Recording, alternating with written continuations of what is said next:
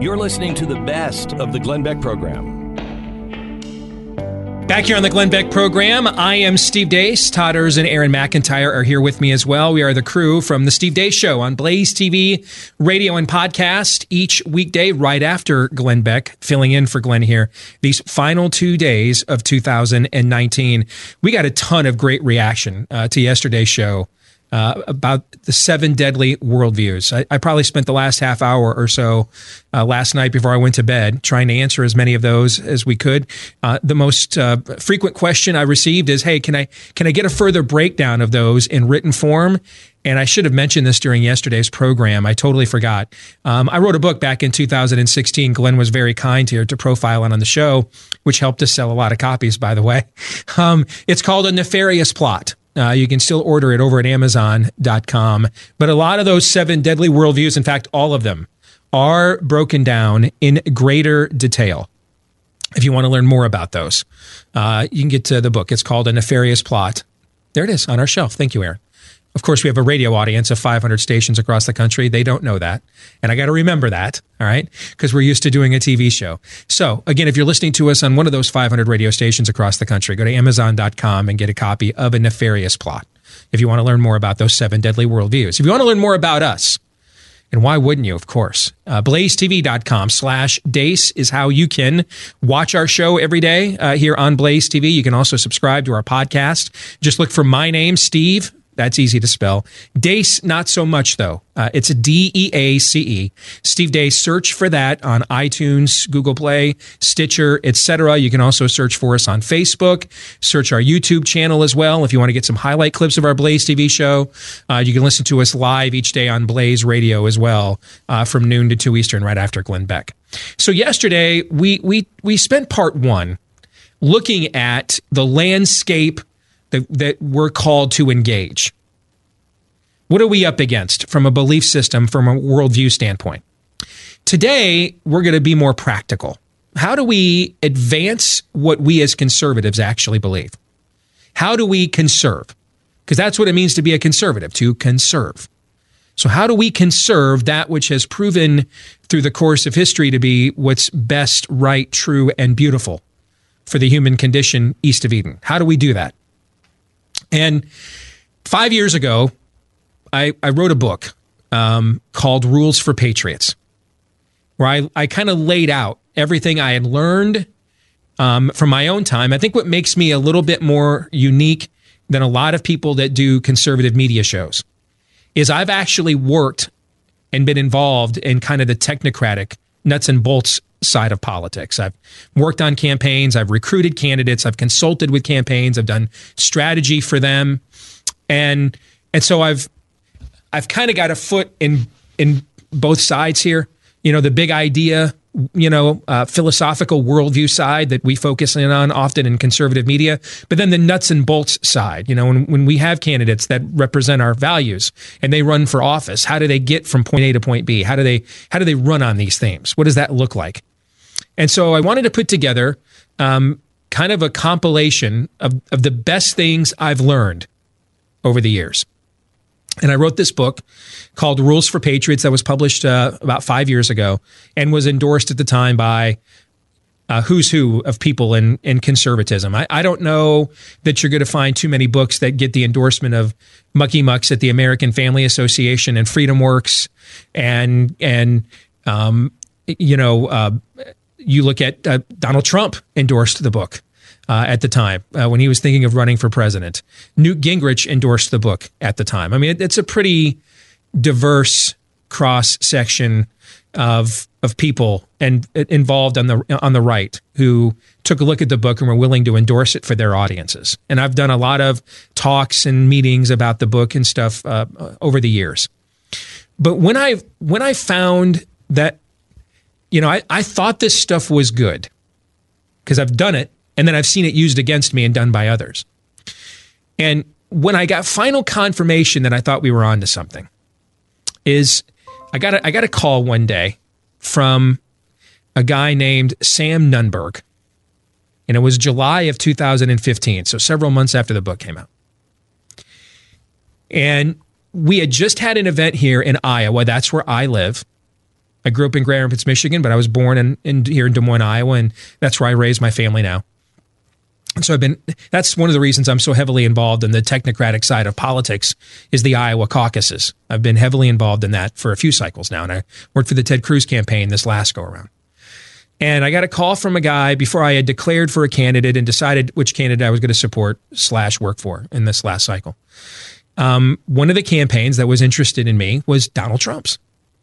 And the day before, we had this massive event carried by C-SPAN. I co-emceed it with Frank Luntz of Fox News, where 13 presidential candidates were here giving their pitches, spiels to well over 1,000 activists here for the Iowa conservative activists for the Iowa caucuses.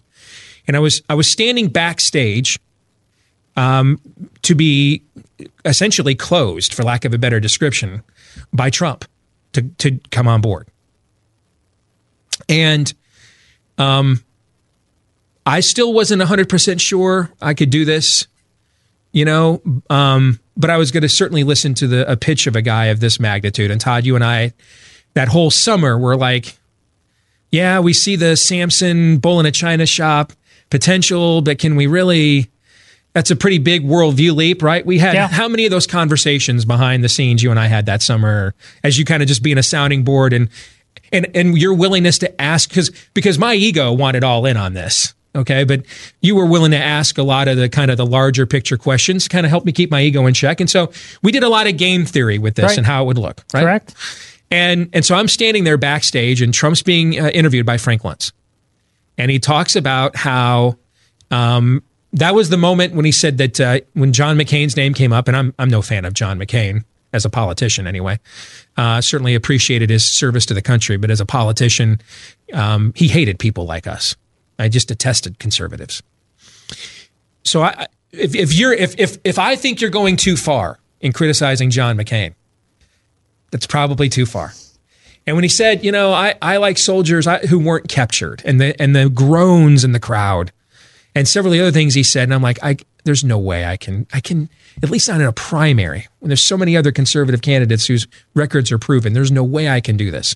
And we were actually doing a live show for a national radio network that day, and I was breaking. You were helping to co-anchor the show when I was doing my MC events. So I was coming back and forth from the stage to our stage, right? And I came back, and you guys were like, "Hey, that was fast." I'm like, "I can't. It just can't happen." You guys watched what happened out there. I can't get on board with this, So the next day, my wife and I are going to a movie after church, and I've got a voicemail. It's from a guy named Sam Nunberg, who at the time was essentially Trump's political operator, was running Trump's political machine. And he said, "Hey, you need to see this article I just ghost wrote for Trump for USA Today about his comments about McCain." And so he sent me the link, and I read the link, and it was titled, "I Will Not Apologize," I think is what it was titled.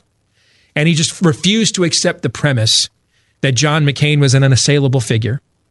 And he even went so far, he even reversed the premise and went so far, Trump did in this piece that Sam Ghost wrote for him, to claim he's done more for POWs over the years than the former POW John McCain. Amy is reading this to me while I'm driving home from the theater, and I am just incredulous, okay, at the chutzpah, right? And I called Sam back, and I thought, Sam and I are still friends. And I thought there was a chance, though, this might be the last time we were ever going to talk. Because a lot of times in politics, people are your friends when they need you, or you have something they want. And then when you don't anymore, they're not, And I was like, bold strategy, Cotton. All right. Nice knowing you. I thought this has no chance to work. And then he stopped me dead in my tracks. He goes, "I'm really surprised. I just used the tactics out of your own book when I ghost wrote this. You should have recognized these tactics. You should have appreciated them. It's right out of Rules for Patriots." So a week later, I was convinced Trump was toast as a candidate. A week later, I called the guy running his Iowa campaign named Chuck Laudner, figuring maybe him and I might figure out, because I'm about to decide who I'm going to support. Maybe we'd figure out we'd support the same person. And he's like, "Steve, I was about to walk away from this like everybody else. I was offended at what he said. But I've never gotten more response from an audience around the country. I've got military people who are sending us notes telling me, I don't even like Donald Trump. I am just so glad that finally someone said something they really think and didn't freaking apologize to the media that hates us for it afterwards. I didn't even like it. I didn't even agree with it. I thought it was appalling. But it's not nearly as appalling as the lies and fake news that the media that hates him and hates us feeds me every single day. That the only reason I think government's too big under Obama is I'm a racist. The only reason I think a child is better off with a father and a mother is I'm a homophobe. The only reason I think the border ought to be secured is I'm a xenophobe. I'll take his appalling over that any day of the week.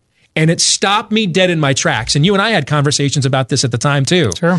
And thought maybe, well, I had two responses. A, there's something different going on out there than we anticipated. And B, holy crap, the stuff in this book works. I mean, I thought it worked. All right. But to see it played out and tried out on such a large stage was kind of the final confirmation. And that's why today, what I want to do is I want to share with you some of the principles that were used that day to essentially salvage Donald Trump's nascent presidential campaign when we all thought it was done. And how these 10 commandments of political warfare, how they can be used by us to elevate our principles and help them win the day. This is the best of the Glenn Beck program.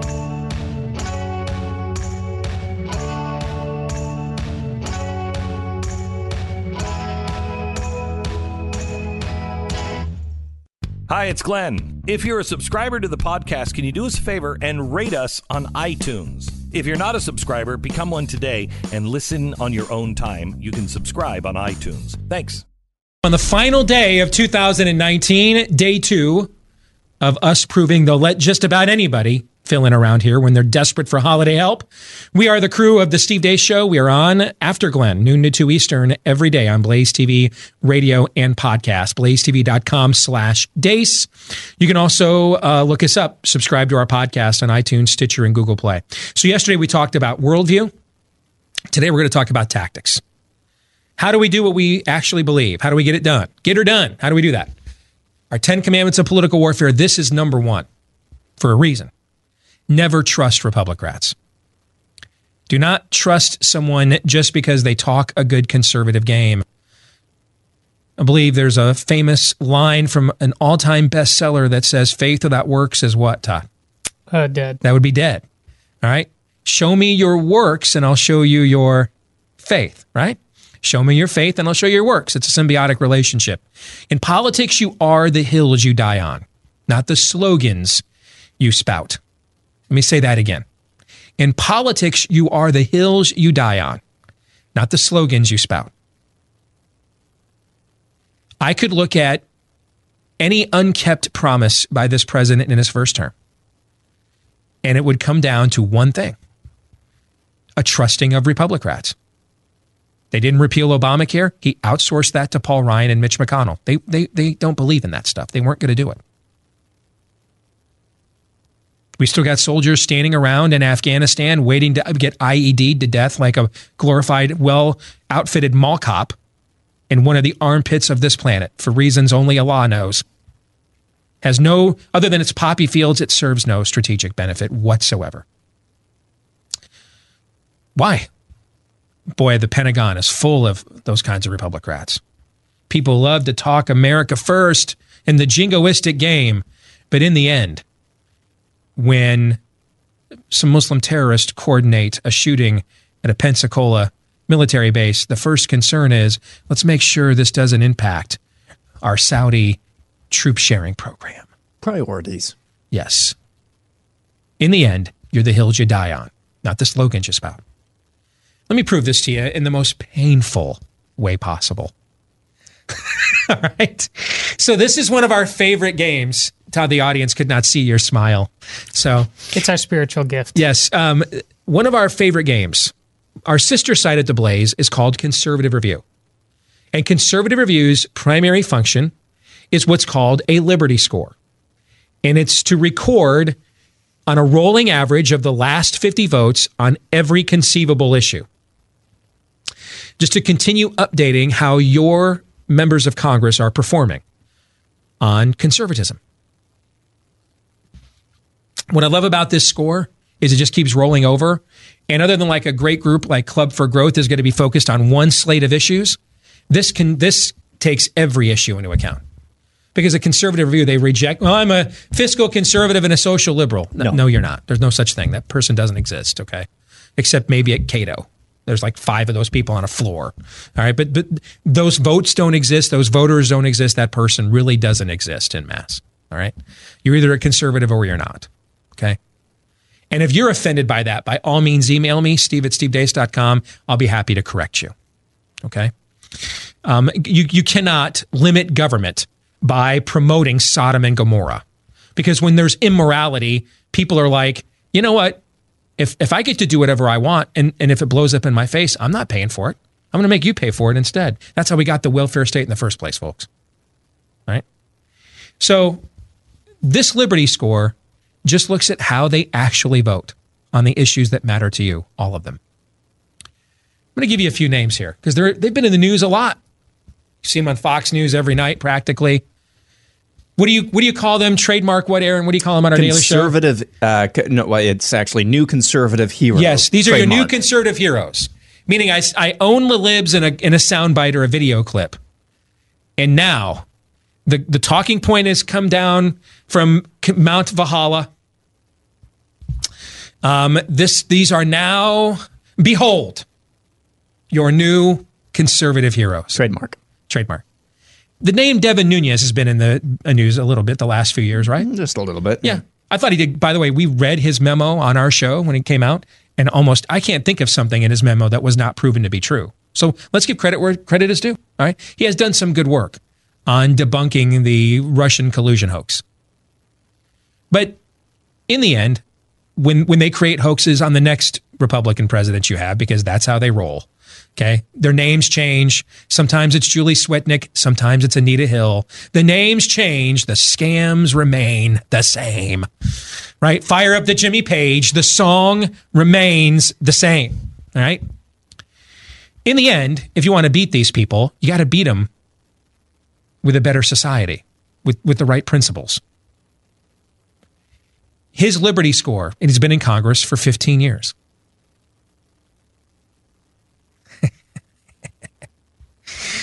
Well, a lot of you are going to be drinking tonight, so let's just go ahead and be honest with you. All right. 33%, folks. That's not even a Moses Malone. 33%. 33. That means almost 70% of the time, your new conservative hero, Devin Nunes, votes with the very Democrats that you believe that he'll be slaying tonight on your behalf on his 798th consecutive appearance on the Laura Ingraham program. You just hate freedom, Steve. Indeed, yes. Lindsey Graham. Oh, yeah. Oh, no. Remember he went off? He saved Brett Kavanaugh. This the biggest travesty I've ever seen. These were my friends. You were supposed to do this to one of them conservative judges I don't like. Not Karl Rove in a black robe. That's not the rules of engagement around here. I'm incensed. Lindsey Graham from the deep blue state of South Carolina. I believe you can, I think, in fact, to get elected to the Greenville, and I love Greenville. We have one of our offices there in Greenville, South Carolina. Correct me if I'm wrong, if you're listening there from the home branch in Greenville this morning. I believe to get elected to the city council in Greenville, South Carolina, you must be able to recite the entire New England primer, word for word, in page order, I believe. That's how red South Carolina is, right? Lindsey Graham Nistee's Liberty Score, 30%. 30, which means 70% of the time. He votes like he represents Bernie Sanders' Vermont. Remember I told you guys yesterday pragmatism sucks? Lindsey Graham's Liberty Score is living, breathing proof. How about the newest conservative hero? Oh, yes. She faced down Adam Schiff and Jerry Nadler, the Isengard and Mordor of our Middle Earth. The two towers of progressive dominance. Okay. Would you like to know her Liberty Score? She's been in Congress for 5 years or 4 years. 24% of the time she votes with you.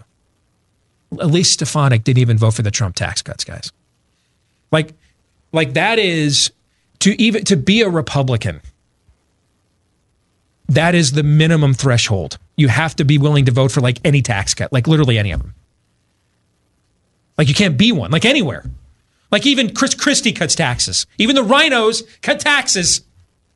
Because everybody knows that is the minimum threshold. The number one thing, now for those of us that have been Republican activists, number one thing we would know the Republican Party for is being pro-life, pro-second, right? But within the skull and bones society of the Republican Party, the vow you take, nomine patre. All right, when you are brought in, did you like that? I do. When you are brought in, I took a shot at you yesterday. I had to give one back this morning to my Catholic editor over here to my right.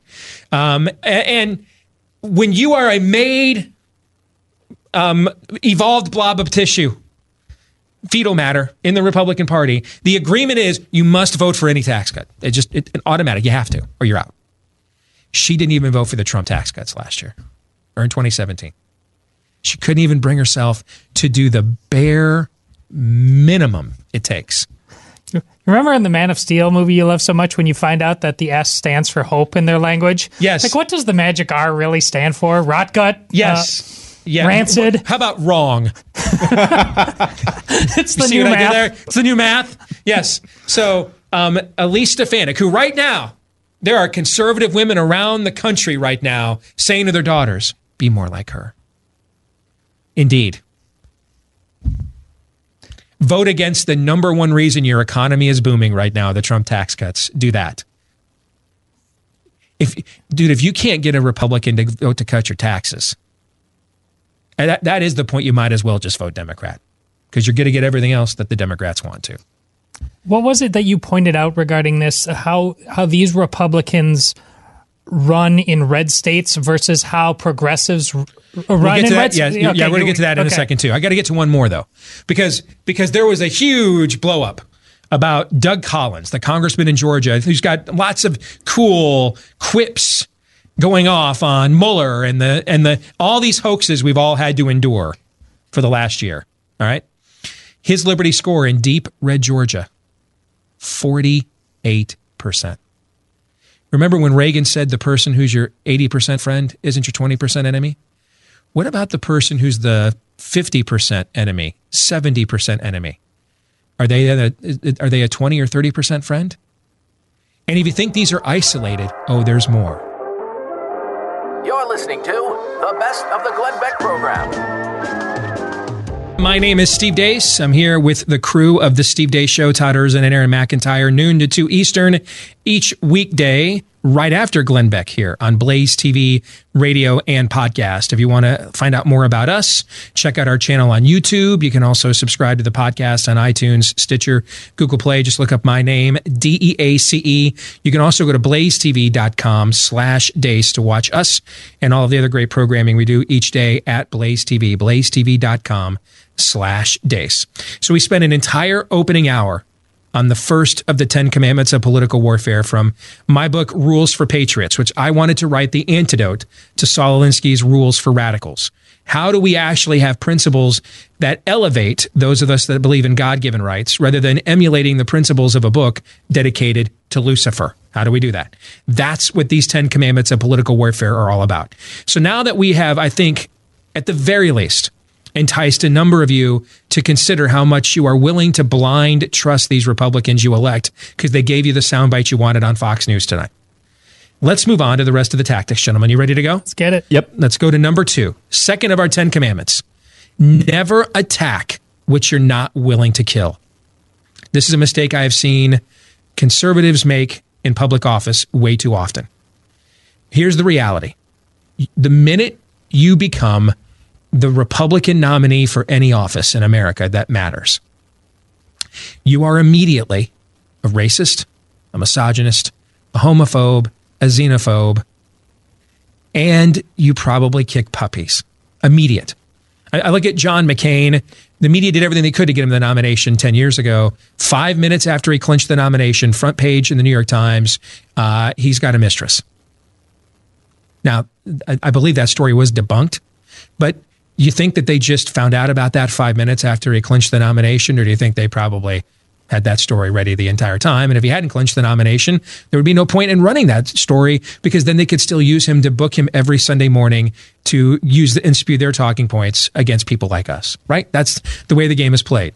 You're a Green Bay Packers fan, right, Todd? Yeah. You're the legendary coach, Vince Lombardi, always used to say to his players, if you're going to go over the middle, catch the ball. Because when you go over the middle, you know, that safety's coming up behind you. He can't see if you caught the ball or not most of the time. And so he is caught to play you, the player, not the ball. So that's why he hits you, to try to stop you and separate you from the ball. So you're going to get hit going over the middle, sticking out those out. How many times on an NFL Sunday or a college football Saturday do you see guys stick the alligator arms out there, right? Meaning they don't fully extend for the ball. And then they get cold jacked anyway. And you're screaming as a fan, just catch the ball. You're going to get hit anyway. What was the point of taking the hit if you're not going to move the chains or score the touchdown, right? Correct. Yes. All too often, you see the people representing you think, you know, if I just stop here, they'll be nice to me. No, they won't. No, they won't. You want a great example of what it looks like to never attack what you're not willing to kill? Go watch Donald Trump Jr.'s recent appearance on The View a few weeks ago. Dude loaded up, came loaded, man. Emptied the freaking chamber. And then with bodies twitching and smoke pouring forth from the barrel, went for a refill, cocked again, unloaded the chamber again, and then was like, Austin Powers, I'm spent. That's what you do, guys. Well, of course you do, but we need a better, this is like the reverse of the Joker. We need a better class of criminal, and I'm going to give it to him, sort of thing. But this is really, really hard to do, because ultimately a lot of our candidates get involved. Listen, they're pageant parents is what they are. This is, they really want the ribbon, the ceremony, yep, all of that stuff. And you don't have to be a jerk. Listen, it's easy. We're quite good at it. But you don't have to go in there name calling or anything like that. This is about the ideas. Yes. Kill the ideas. I go back to John Jr. You watch that clip. He's not in there being a D-bag or anything. I mean, if anything, his delivery reminded me of Chris Farley and Tommy Boy. Bert, you were there, right? When he looks over at Whoopi Goldberg and says, "Well, I mean, hey, Whoopi, you wore. I mean, Joy, you wore blackface too." Almost like, come on. We're all just Ralph. We're all part of the Ralph Northam Society here, right? See, that tactic, doing it that way, actually works even better. Because if you go in there with brow furrowed from the outset, then they can right away just label you. But when you go in there, you know, like Kumo D, how you like me now? You know, we're just sitting there having some coffee talk, and the truth's on my side. I got nothing to fear. This is a devastating tactic. They're going to treat you like the Covington kids. Anyway. So what is the point of earning all of these bad names? Why do any of this then? If you're not going to lay waste to the fortress, then don't enlist, because you'll be treated just the same as if you had anyway. That brings us to commandment number 3. Never accept. The word never, you're going to find is used a lot here. I like absolutes. We love absolutes on this show. We embrace them. We marinate in them. We love them. Never accept the premise of your opponent's argument. Never. Never. And again, if you just tuned in this morning, never in the original Greek means never. It's neveros. Neveros. It's never. Right. How are we doing that today? Oh, on tons of things. How many? We all do it. And we're all afraid of getting banned on social media right now. Everybody in conservative media is, for the most part, except for Kurt Schlichter. All right? I think he's begging for a ban. God bless him. All right. I mean, it's like Kurt Schlichter logs on Twitter. He's like looking for updates to their terms of service of what you can't say or do. And it's like, all right, now I know I've got my marching orders for today. All right. And I'm convinced they won't ban him because they just don't want to give him the satisfaction. Right? So most of us in our industry are paranoid about getting banned from these platforms because they're our primary conduit to reach most of you with our clips and stories, and it's how you aggregate your information and news nowadays. Our ability to reach you is severely diminished without them. And so what's happening is mental illness, known as trans this and trans that, but it's mental illness. It's insanity. I mean, let me read for you this headline. Let me find it here from over at Red State yesterday. All right, this headline is incredible, and it was a story out of the UK. This is the headline. I'm just going to read it verbatim. A lesbian couple identifying as neither a straight nor gay couple has a miracle baby with the sperm of a man identifying as a woman thanks to a transgender doctor. That's 2019 in one headline, y'all, right there. Yes, it is. And Red State is doing it this way for two reasons. One, this is a devastatingly effective way of pointing out how insane this all is. But two, this is the most devastatingly effective way they could do so without violating the terms of service of the social media groups and getting banned. If you verbalize your opponent's talking points, you're helping to advance them. If you permit the premise of your opponent's argument to be granted, he will win the argument every time. Whoever's premise is accepted in an argument always wins. Always wins. We're always arguing bottom line, bottom line, bottom line. They're always arguing premise, premise, premise. That's where the fight is at. It's not at the end of the argument. It's at the beginning, Todd. That's why you have to. Who's the player, former Nationals, now on the Phillies? You're talking about Bryce Harper? Bryce Harper. That's why you need to be comfortable saying, that's a clown question, bro. You've got to have that in your arsenal. And you have to say it a lot because the media just comes at you over and over again with these ridiculous premises. And it's fascinating that you read that headline because one of the best jobs you did this in real time with the local guy on Channel 13, you got to tell people about that because you basically said, that's a clown question, bro. Yeah, there was a local news guy, and they had me when I was doing just local radio, and they used to do this feature, local newsmakers in a chair for 60 minutes and can ask you anything. So I go into the chair, and they want to ask me all kinds of questions about homosexuality, all right? And he starts asking me questions like, do I think homosexuals should be allowed to openly serve in the military? And I said to him, I think all males and females who are able-bodied and can live by the Uniformed Code of Military Justice, if they wish to volunteer to serve their country, they ought to be able to. And then he asked me again, same question. I gave him the exact same answer. All males and females that can serve and can live by the Uniformed Code of Military Justice should be able to. He's like, well, what about gays? I'm like, I only know of two forms of people, male and female. If you know of a third variation of the species, by all means, you should be in the chair. It's what I told him. You should be, let's switch spots. You're the newsmaker. You're breaking news. You're letting us know something science has not previously told us. I only know men and women. And then he said to me, he goes, well, do you have any family members who are gay? Because this was right after we had the election about throwing the judges out over gay marriage here in Iowa. And I looked at him and I said, well, I believe that I used their own talking point against them. I looked at them and said, well, I believe what someone does with another consenting adult in their own bedroom is none of my business. So I don't call up my family members and ask them, hey, did you have gay sex last night? And that's how the exchange ended right then and there. That's what you're talking about. December 31st, 2009. You would have probably been somewhere on the airwaves, or maybe not, because you were probably on break then. But around that time, you would have been somewhere saying, with the gay marriage debate, this would have been 5.5 years before Obergefell. With the gay marriage debate, what we're really debating here, and you would have correctly pointed out, is that there is no gender. Right. And of course, you would have been told, oh, well, you're just making a slippery slope argument. This is just about love is love and love is equal and all of this. 10 years later, December 31st, it's that Red State headline. Because ultimately we're saying it's not natural for men to be attracted to women and women to be attracted to men, and that's how we perpetuate the species. That's really what you're saying, is those aren't God-given or nature-ordained instincts and desires and wants, And that's why we're going to justify no longer recognizing that and undoing them. So what you're really saying, if you take your argument to its logical premise, you're saying there's no gender. And I'd bring these people on, as you point out, they'd lose their minds. Yep.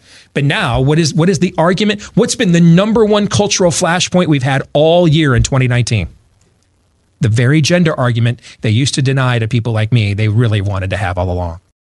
Hey, it's Glenn, and I want to tell you about something that you should either end your day with or start your morning with, and that is the news and why it matters. If you like this show, you're going to love the news and why it matters. It's a bunch of us that all get together at the end of the day and just talk about the stories that matter to you and your life. The news and why it matters. Look for it now wherever you download your favorite podcast.